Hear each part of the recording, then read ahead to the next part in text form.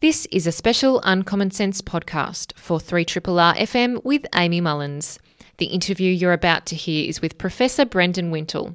He's a conservation ecologist at the University of Melbourne and director of the Threatened Species Recovery Hub. He joined me to talk about a new paper that has been released called Quantifying Extinction Risk and Forecasting the Number of Impending Australian Bird and Mammal Extinctions. I do have with me in the studio Professor Brendan Wintle, and he has many hats. He's a conservation ecologist at the University of Melbourne, and he's also the director of the Threatened Species Recovery Hub, which is a fantastic group of academics and scientists from a range of universities in Australia. So that's a great example of collaboration.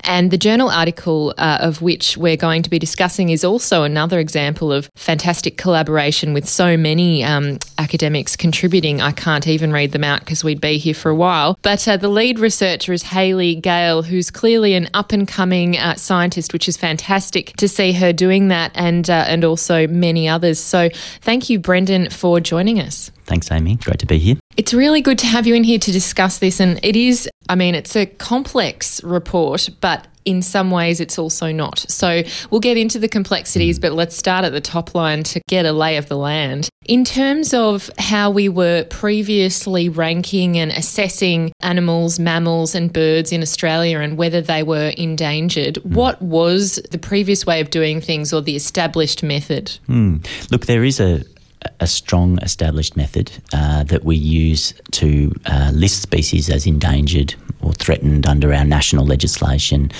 It relies to some extent on scientific data where those data exist. And for example, if a species has undergone a 10% decline in 10 years, you'd get a certain threat ranking, threatened, and if it was greater than that, you'd be listed in endangered or critically endangered. Those are the cases where you have good quantitative data.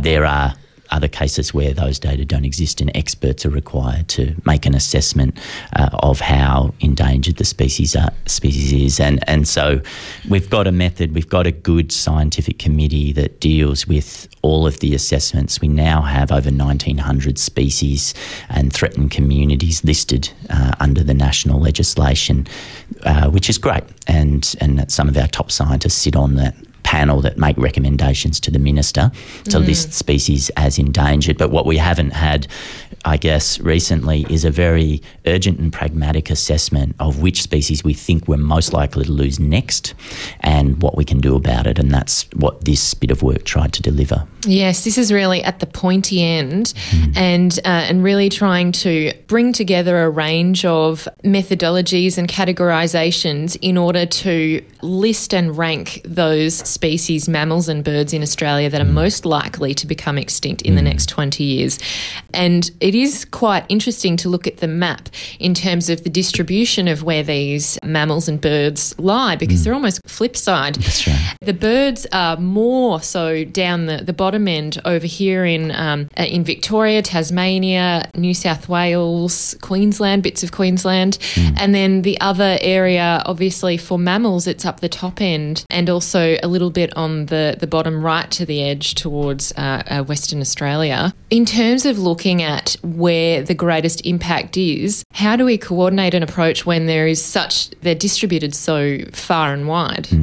That's a good question. We obviously coordinating both an assessment of threat, which species do we think we're going to lose next, and then a strategy for trying to avoid extinction is a hugely complex task involving multiple jurisdictions, state and Commonwealth, and really the people on the ground who have to try and do the work can even be private conservation organisations, individuals in some cases where you have a really restricted range species.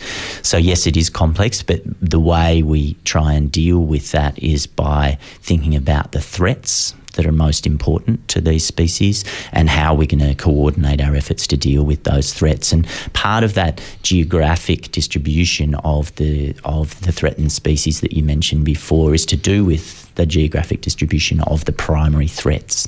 And so in many cases, the small mammals have been really severely impacted by the introduction of feral predators, so cats and foxes primarily.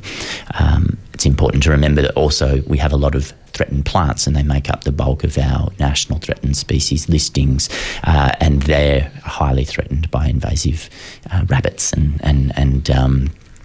goats and those sorts of things, as well as sort of strategically introduced grazing, I guess, just cattle grazing. So we try and identify the key threats, and we figure out, well, where can we have the biggest influence on mitigating those threats.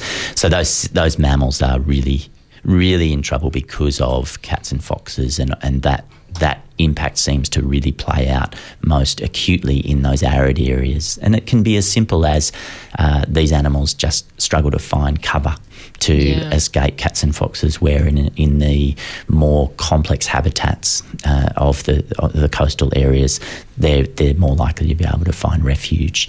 The birds have suffered a lot from habitat loss and clearing, and a lot of that has been happening, around the productive coastal fringe through urban development and through through agriculture. So the threats distribute differently across Australia, and the species that are most susceptible to those different threats therefore distribute differently across the continent. And when we look at the list and the ranking of the top 20 species, particularly of the mammals, just by reading them out, I'll read a few of them out so people get an idea of the types of animals that we may lose if we don't start acting in a far more comprehensive and coordinated way with more resourcing, is the critical point there.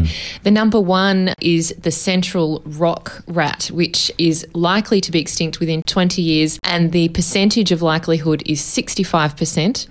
The northern hopping mouse, the Carpentarian rock rat, the Christmas Island flying fox, the black-footed tree rat, Gilbert's potteroo, the leadbeater's possum, which many in Victoria are aware of, which we've discussed on this program. Many of them reside in Toolangi, as well as the greater glider does as well.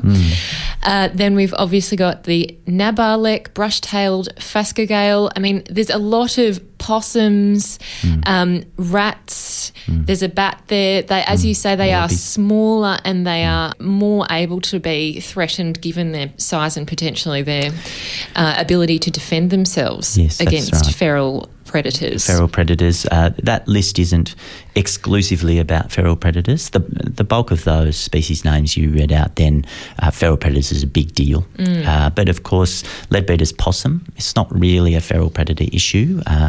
It's interesting. There is some evidence now that some of our attempts to provide artificial hollows for these species are being targeted by cats, especially, that are able to climb and utilise these hollows as little hunting, little fridges, basically. So that's news that will come out down the track. I won't go into that any further now, but clearly changes in the fire regimes, partly due to the way we've changed the landscape, partly due to climate change, we suspect is one of the big problems, or the big combination of problems for leadbeater's possum that's obviously exacerbated or partly caused by historical forestry activities.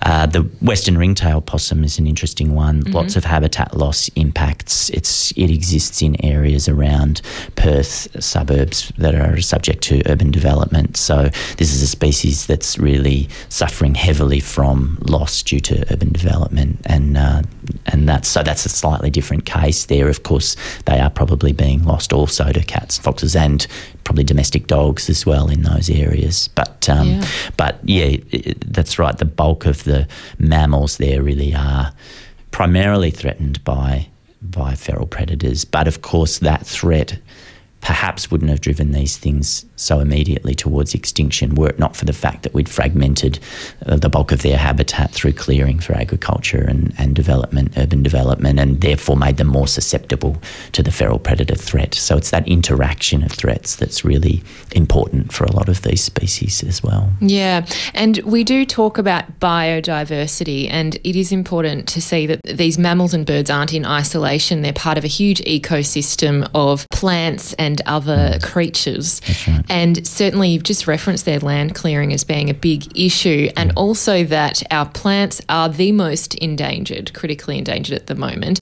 What are some of those plants that we aren't necessarily mentioning in this report, but that certainly affect the existence of critically endangered mammals and birds?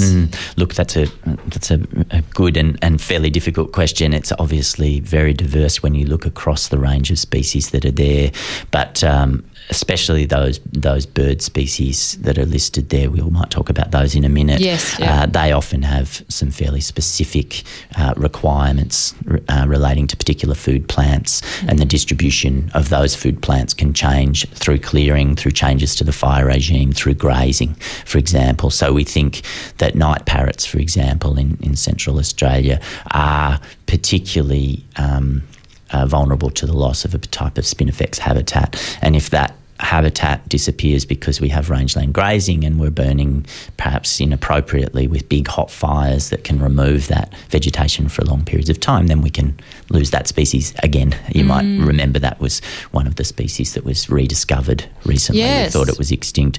Obviously, it's still at incredibly low numbers, and it's really quite likely that it will still go extinct if we can't figure out how to keep it in the game by avoiding threats and conserving its habitat, and probably setting up some captive breeding that's obviously takes a lot of resources. It does, and that's a great point. And I do remember the night parrot finding and everyone being so excited to capture the night parrot on camera. And it does raise a really important point that is also highlighted in the introduction of the article. One of these examples is the forest skink, which was endemic to Christmas Island, and it remained unassessed by the International Union of the Conservation for Nature, until 2010, when it was then listed as critically endangered, but it was too late. That's right. And the last wild reporting of that species was the year before, in 2009. So one of the major challenges that you're dealing with is whether you can even quantify or make an estimate of how many are actually left in the first place. Exactly.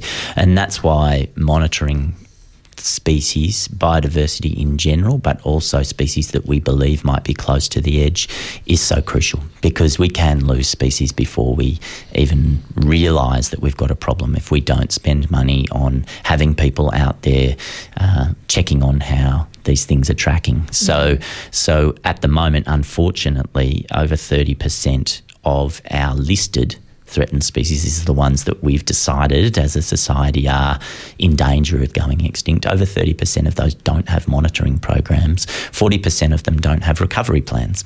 So we're in a dire information vacuum, if you like, if we're trying to avoid extinctions and we don't even have the resources to measure how these populations are performing, or indeed whether we still have them or not. That's and then tragic. be able to intervene. Exactly. And there's been some cases where I guess we probably knew that we needed to intervene and we just couldn't drum up the resources to do it. So the Christmas Island pipistrelle is one of the mammals that's gone extinct in the last few years. We knew as a society of conservation biologists that species was just about buggered, and we couldn't get the funding and the initiative to go out and start a captive breeding program and keep that species in the game until we could figure out what the problem was in their environment, solve it, and reintroduce them, which is one of the key activities of conservation scientists. There was a more optimistic story today in the Age, I noticed, where they're releasing corroboree frog eggs back into the high plains, and that's a great story where the corroboree frog's an iconic species for the zoo. The Victorian Zoo the Melbourne Zoo has had a captive breeding program for the frogs, and that's a case where the species is very close to extinction in the wild. We'll probably lose it in the wild, but we've got a really robust captive breeding program so that when we finally figure out how to deal with chytrid fungus, which is this fungal pathogen that drives a lot of amphibians to extinction, we might then be able to reintroduce that species back into its native range. And I mean, there are so many fantastic conservation ecologists, other scientists working in this field through the Threatened Species Hub and elsewhere, but it does raise a point that there is a gap, as you've said, in terms of being able to monitor and discover just how threatened some of these species are. What is your understanding of the contribution of citizen scientists in the monitoring of endangered species? It's a good point. Good question. It's an area where there's some controversy and difference of opinion, I guess, among scientists. On the one hand, of course, we want to make the most of citizen science, and so developing ways that allow citizen science to positively contribute to knowledge and therefore the conservation of species is a hugely important activity, and there's a lot of conservation scientists who are dedicated to trying to make the most of citizen science and engaging people with their local conservation issues and becoming part of the solution. And that's a hugely important step for us in normalising conservation, I guess, in local communities. Of course, there's the problem that politically it can be seen as a cheap way of getting the science done, and perhaps therefore if we encourage community and citizen science programs we can spend less on professional scientists, and unfortunately that's a fragile logic, and it falls apart very quickly when you realise a very large proportion of our endangered species are in quite remote areas where community and citizen science programs can't effectively operate, areas that are difficult to get to. The species can be very hard to find, they're cryptic. You really do need to fund experts to look after, monitor and figure out what's going on with those species. So look, absolutely we should encourage citizen science programs, but we can't really imagine that they're going to substitute for the expert driven programs that are so important to threatened species conservation. That's absolutely true. And we're coming up to the next federal budget, and we know that state governments and federal governments play an important role in funding research, but also in terms of intervening and creating programs that do protect species. We have the Flora and Fauna Guarantee Act in Victoria, which is supposed to provide some kind of framework to manage species that are threatened. But we also have in the federal area a range of other legislation. We've got a Threatened Species Commissioner, a new one was recently appointed. Yes.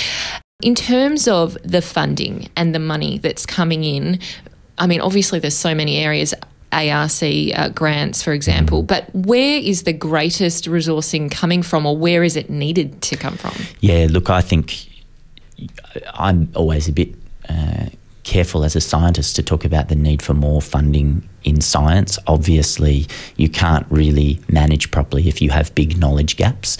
So funding for conservation science is crucial, but just funding for conservation is crucial. There's no point knowing something if you can't act on it, and that was an example with the pipistrelle. We really need to increase the amount of money that we spend on conservation in this country. There have been international studies that show that we have the worst conservation record of any developed nation on the planet. We've got the second worst on the planet, full stop, behind Indonesia in terms of local, in terms of recent biodiversity loss, and we're a very poor spender on conservation science. So we'd like to think that we're a country of people who are engaged with nature and the environment, but it's not following through to what we spend on biodiversity conservation. So we spend less than 0.02% of our revenue on conservation science. So just to put that in real terms, we spend about $70 million a year nationally. That's not including the states. That's national funding of available budget on conservation science and conservation practice, compared to, for example, $35 billion a year plus, which is rapidly increasing on defence. So we really have a massive problem with the way we allocate our funding if we're going to try and keep these species in the game. So we have to turn that around.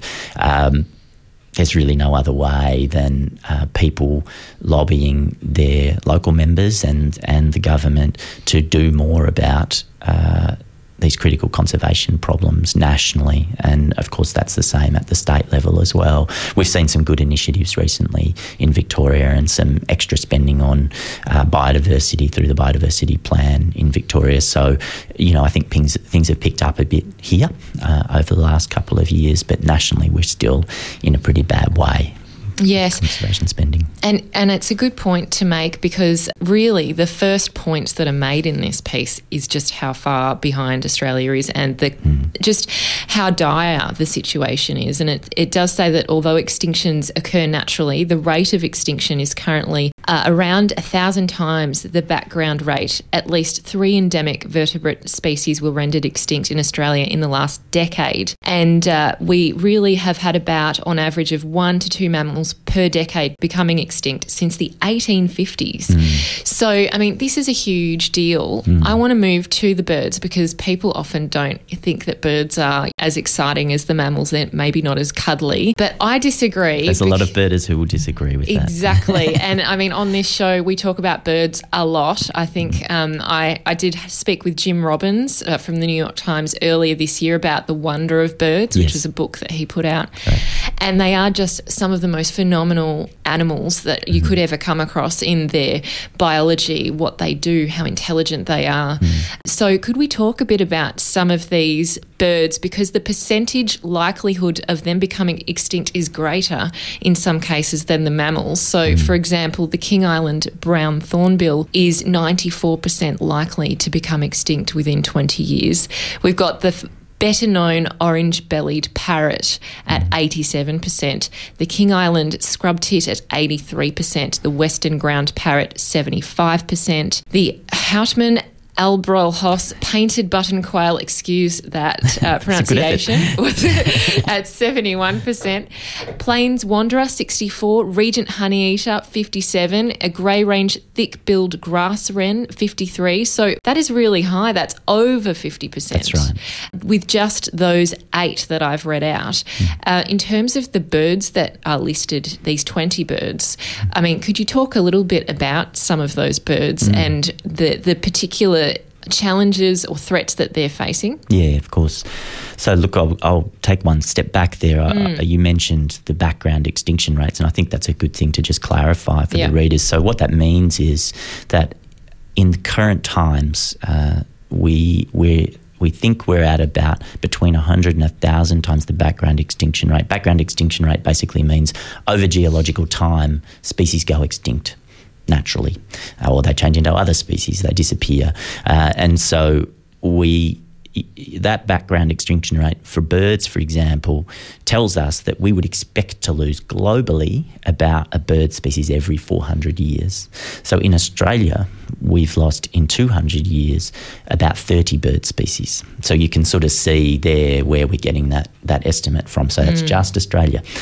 So compared to the background extinction rate, it's massive, and of course that's because of the profound changes that we've brought to the Australian environment in terms of land clearing, feral predators, changes in fire regimes, you name it, moving away from traditional land management. So there's a huge impact there. And just to come back to your question about the birds.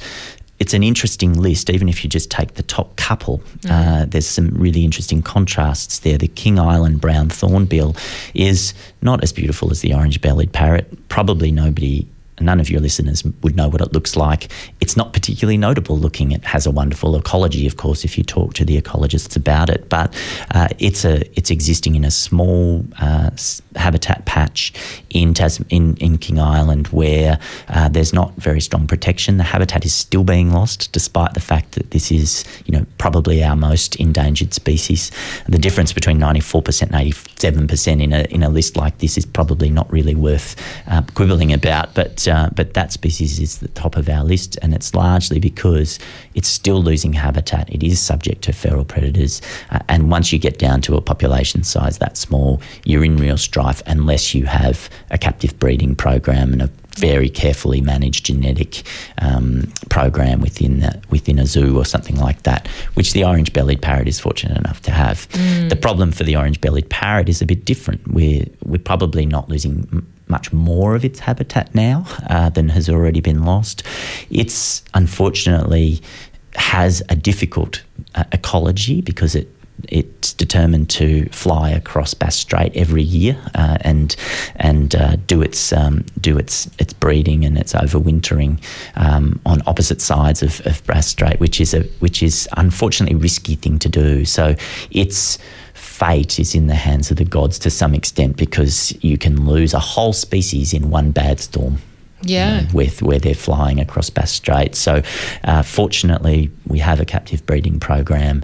We can maximise the chances of this thing persisting in the wild, but the wild is a very difficult place for it. So those two species give you a good contrast to start with, I think.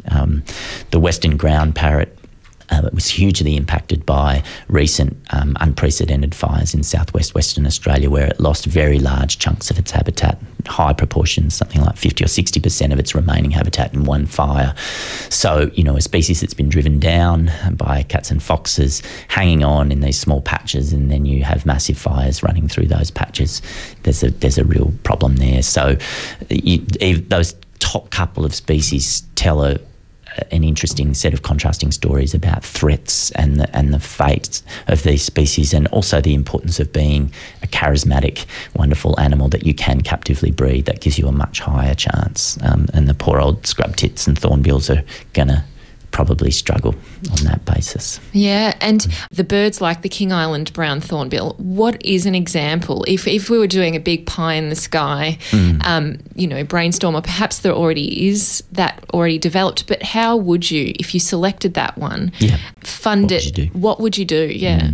Look, I guess the first thing you would do is try and connect with the local community there, small, tight-knit community, potentially, if you can pitch your story right and try and make this thing an iconic action to be proud of, that they conserve this species that is only found there on the planet. Wouldn't that be great? So trying to raise the profile of the species in the local community, get the community on side, because a lot of the habitat for this thing occurs on private land, and so if you're going to have any chance of conserving it, you have to get people behind it, and that's one of the great things about some of our species here, including orange-bellied parrot and helmeted honeyeater, and they have great community groups that are really very important in the conservation of that species. So of course, in a long list of threatened species, it's hard to generate that kind of community enthusiasm, but that would be your first step. Obviously, if possible, it's not always possible, trying to collect some individuals to start a captive breeding program is sort of, it's the action of last resort. But when you're that close to extinction, maybe it's worth rolling the dice and doing that, trying to get the species in secure captive population if you can. And a lot of these birds do work in captive breeding programs. So, but they're costly, and that's the thing. We have such a small amount of resource available to us as conservation practitioners and conservation scientists that that decision to do that means that one of those other species on the list may not get the actions that it requires. But I would say the things that we've really got to focus on as a community are avoiding any further habitat loss. It's very simple. In your local neighbourhood, in your state, you need to be pressing your local members and your local councillors to just make it not okay to take away any more natural habitat. And I'm not talking about hundreds of hectares of beautiful, pristine natural forest. I'm talking about single trees in paddocks. They have a huge resource for a lot of species. The red-tailed black cockatoo, for example, in Western Victoria, relies very heavily on old, decrepit trees in paddocks, individual trees that are big enough to have hollows for nesting and roosting. And without those little isolated patches of habitat, these things can't persist, and a lot of people are not aware of the importance of those small bits of habitat. So that's why we need quite strong regulations around clearing and losing of habitat, and we need people in councils with strong will to say no to the loss of habitat. And one of those factors in terms of fires is climate change. And I'm sure that's a really important part of conservation ecology at the moment. And it's something that we've looked at in terms of those old growth forests, but also people would know that even just a few years ago we had major fires in Wye River, for example, and these kind of major bouts of habitat destruction can be huge and have a massive impact. And I just wonder, when we're thinking about climate change and habitat, what are some of the main things that can be instantly done or at least in the medium term have an impact so that some of these most endangered species have a greater chance? Yeah, that's right. Well, that's a good point. Climate change is a tough one for people. It feels overwhelming. How on earth can we, push back on this, and maybe we've gone too far? I don't think that's the case. I think for a lot of species, they can be adaptable to climate change if there's enough habitat around. So the key to having robust species that are robust to climate change is having enough habitat. So if you're in this tiny little patch and it's the only patch that you've got as a species, and the climate and therefore the environment and the fire regimes change there significantly, then you might be cactus. But if you've got a large area over which you can range and move, then you have a much stronger chance to stay in the game. So I think probably the first climate mitigation action, or the climate adaptation action as we call it, is to bolster through restoration, through habitat protection, the amount of habitat that animals and plants have in which to persist. I think that's a key thing. There's simple things that are so important, like cats. Don't let your cats out at night. And that's a very simple thing that local people can do that will save species, potentially. Whole species can be saved by us making sure we don't let cats out at night. We lose 1 million birds a day in Australia to cats, and a very large proportion of those, just less than half, are from domestic cats. So we can all act to try and improve that. And fortunately, the Victorian government now is looking into changing the rules about cats so that we can actually reduce the threat to local species that is posed by cats in Victoria. So very supportive of those changes.